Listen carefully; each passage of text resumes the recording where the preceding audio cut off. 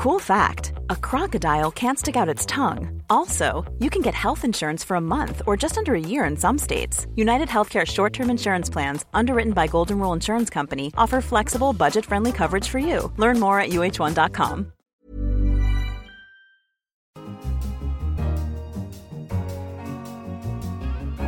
Hello, I'm Simon Long, the finance editor of The Economist, and this is Money Talks.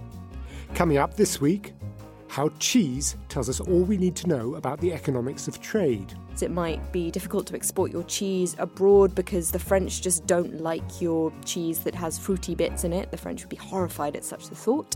And how giving your company a Chinese name is a tricky business. Microsoft, for example, was the characters meaning tiny and soft.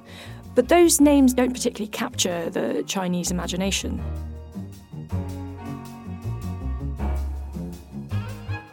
But first, corporations have always meddled in the politics of the day. But in our increasingly polarised society, are big businesses becoming more political than ever? It's hard, for example, for business not to take a view on President Trump's threats to quit the North American Free Trade Agreement, or in this country, on how Brexit is managed. Charlotte Howard is our consumer goods and marketing correspondent based in New York and has been looking into this for this week's issue. Hello, Charlotte. Hi, Simon. First, do you accept the proposition? Do you think companies generally are becoming politically more active? I do, because it's increasingly hard for companies to stay neutral on a whole number of issues. And that's for a few reasons. One is that they face a range of pressures from different constituencies. In some cases, it's institutional investors like pension boards that want to invest according to certain criteria and are judging companies on their social and environmental work, for example. And then you increasingly have also pressure from staff and consumers. So before, if a consumer was unhappy with a company, they might just quietly not buy the product. Now they can have a whole ruckus online. So you saw just in the past month, Keurig, which makes coffee machines, withdrew advertising from a conservative show. Then there were thousands of videos posted online of people bashing their Keurig machines in protest.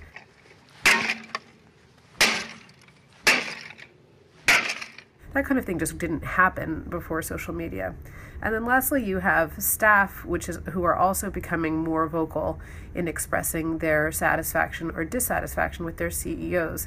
And companies increasingly feel like they need to have a position on things that might not directly affect their bottom line, whether it's gun control, immigration, climate change, and so forth. So it's just very, very hard for companies to stay out of these debates. How much of this do you think has to do with the election last year of Donald Trump?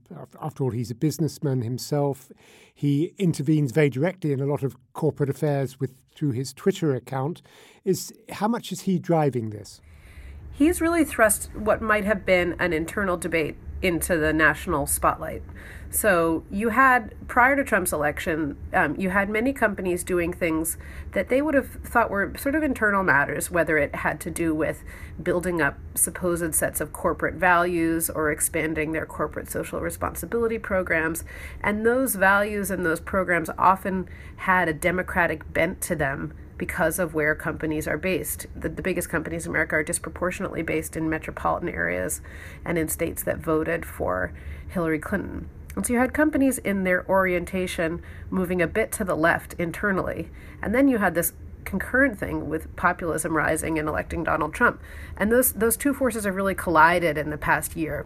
So in the start of Donald Trump's presidency, you saw companies doing what they've always done, which is being a bit sycophantic and coming to the White House when Trump asked them to, serving on his business councils and so forth. And then Trump really started to do things that directly contradicted these values that companies supposedly hold dear, whether it's banning immigration from Muslim-majority countries, which prompted very stern reactions, particularly from companies in Silicon Valley, whether it was withdrawing from the Paris Climate Agreement, which prompted some chief executives to step down from his business councils, and of course, most notably, when he seemed to equivocate on racist protesters in Charlottesville, his business councils just disbanded altogether. And so Donald Trump continues to do these things that are just impossible for executives to ignore, and so that's what has really brought this out in the past year.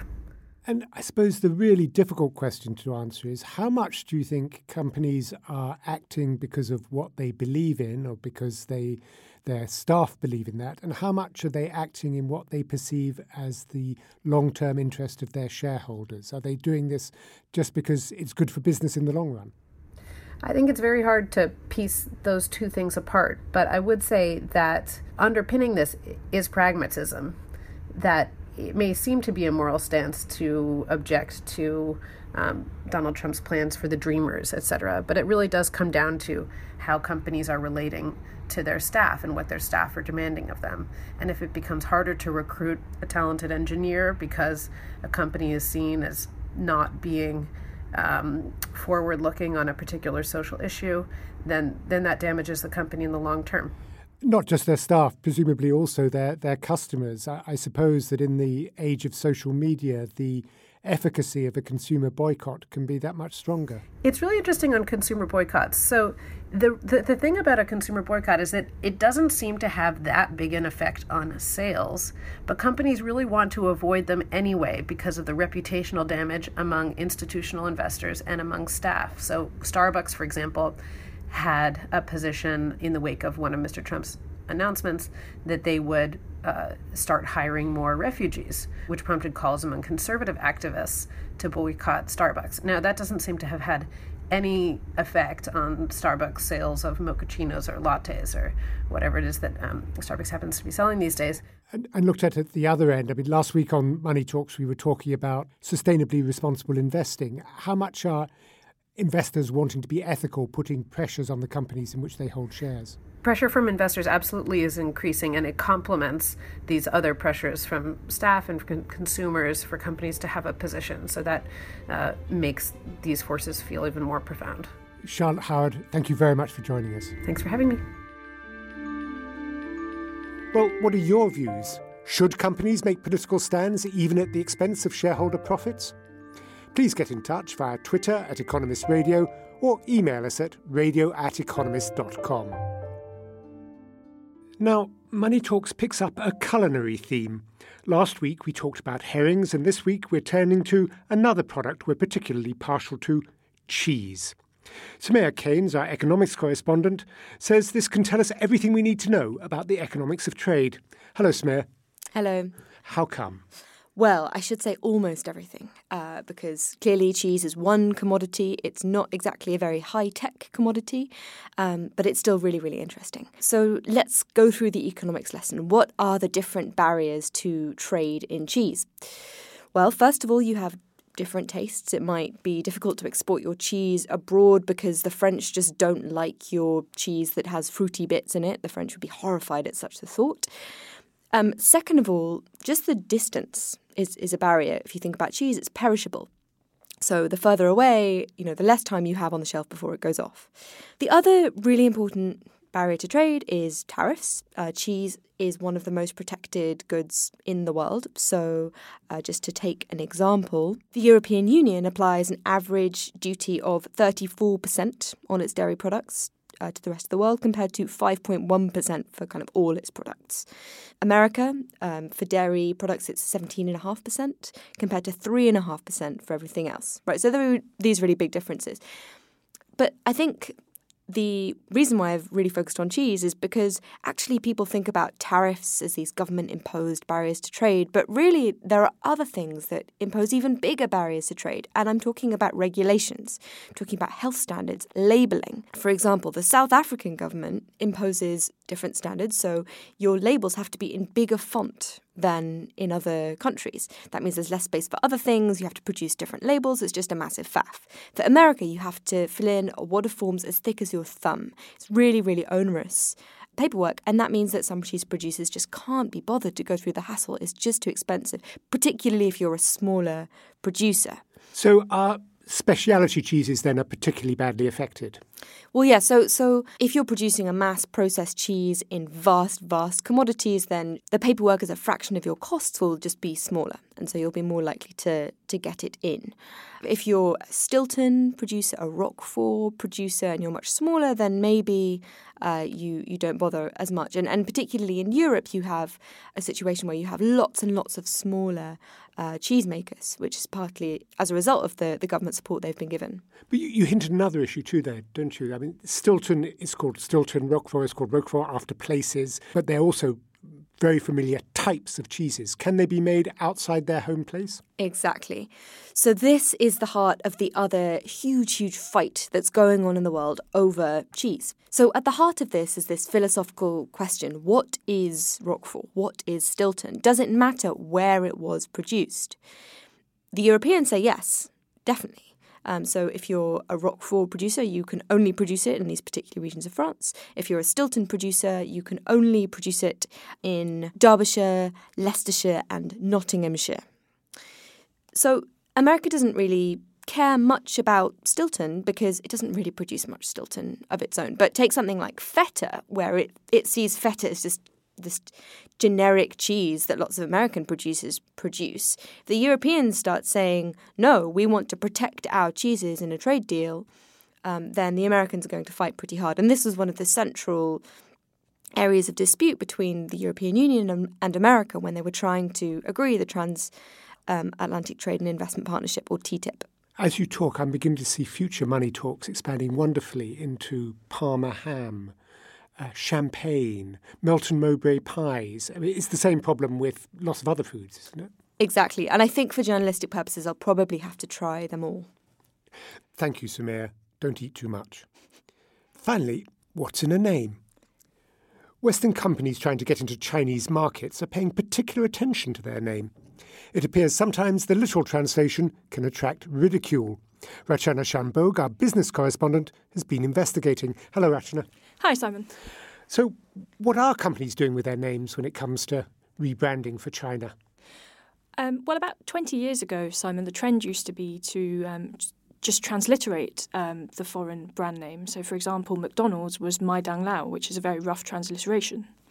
Then the trend sort of moved towards straightforward translations of names. So Microsoft, for example, was the characters meaning tiny and soft. But those names don't particularly capture the Chinese imagination. So there's been a crop of branding consultants that have come up, and what they do is they offer a service where they sit down with the company and help them think about the image that they want to project in China. And the result is names that actually have a meaning in China and that can resonate with the public imagination. So early examples include Coca-Cola, which is Coca-Cola, but which means tasty fun or delicious happiness. BMW is Bauma, treasure horse, for example.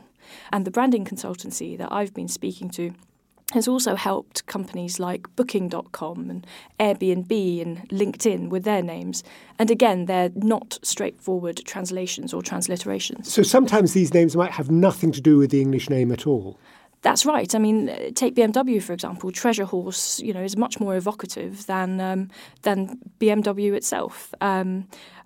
Booking.com, I think, the Chinese name means something like welcome with love. And other problems that some names have already been taken? There have been problems in the past. The issue is that the Chinese are very energetic trademarkers. So often when a Western company comes into the Chinese market, they might find that their Chinese name has already been snapped up. And that might have happened either because its own distributors have established the trademark, or competitors might have done it to sort of block the company from entering, or perhaps even trademark squatters who will buy up the trademark and then try and sell it on to the company. So we've seen, for example, Pfizer, when it came into China, found that its Chinese name for Viagra had already been snapped up by a local pharmaceuticals company. And it went through years of litigation trying to win the name back, but without any success. Thanks very much, Rachana Shanbhogue. I can only say I'm sorry these branding consultants weren't around when I was a student in China many years ago. Then I was allocated a name, Lang Shimang, which made many Chinese snigger a bit because it sounded like Wolf, Western, Mongolian. Not very good. That's all for this episode of Money Talks. To read about everything discussed in the show, pick up the forthcoming issue of The Economist or do visit our website at economist.com. And of course, please take a moment to rate us on iTunes. I'm Simon Long, and in London, this is The Economist.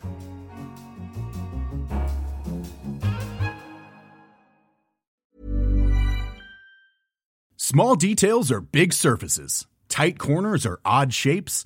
Flat, rounded, textured, or tall. Whatever your next project, there's a spray paint pattern that's just right. Because Rust-Oleum's new Custom Spray 5-in-1 gives you control with 5 different spray patterns. So you can tackle nooks, crannies, edges, and curves without worrying about drips, runs, uneven coverage, or anything else. Custom Spray 5-in-1. Only from Rust-Oleum.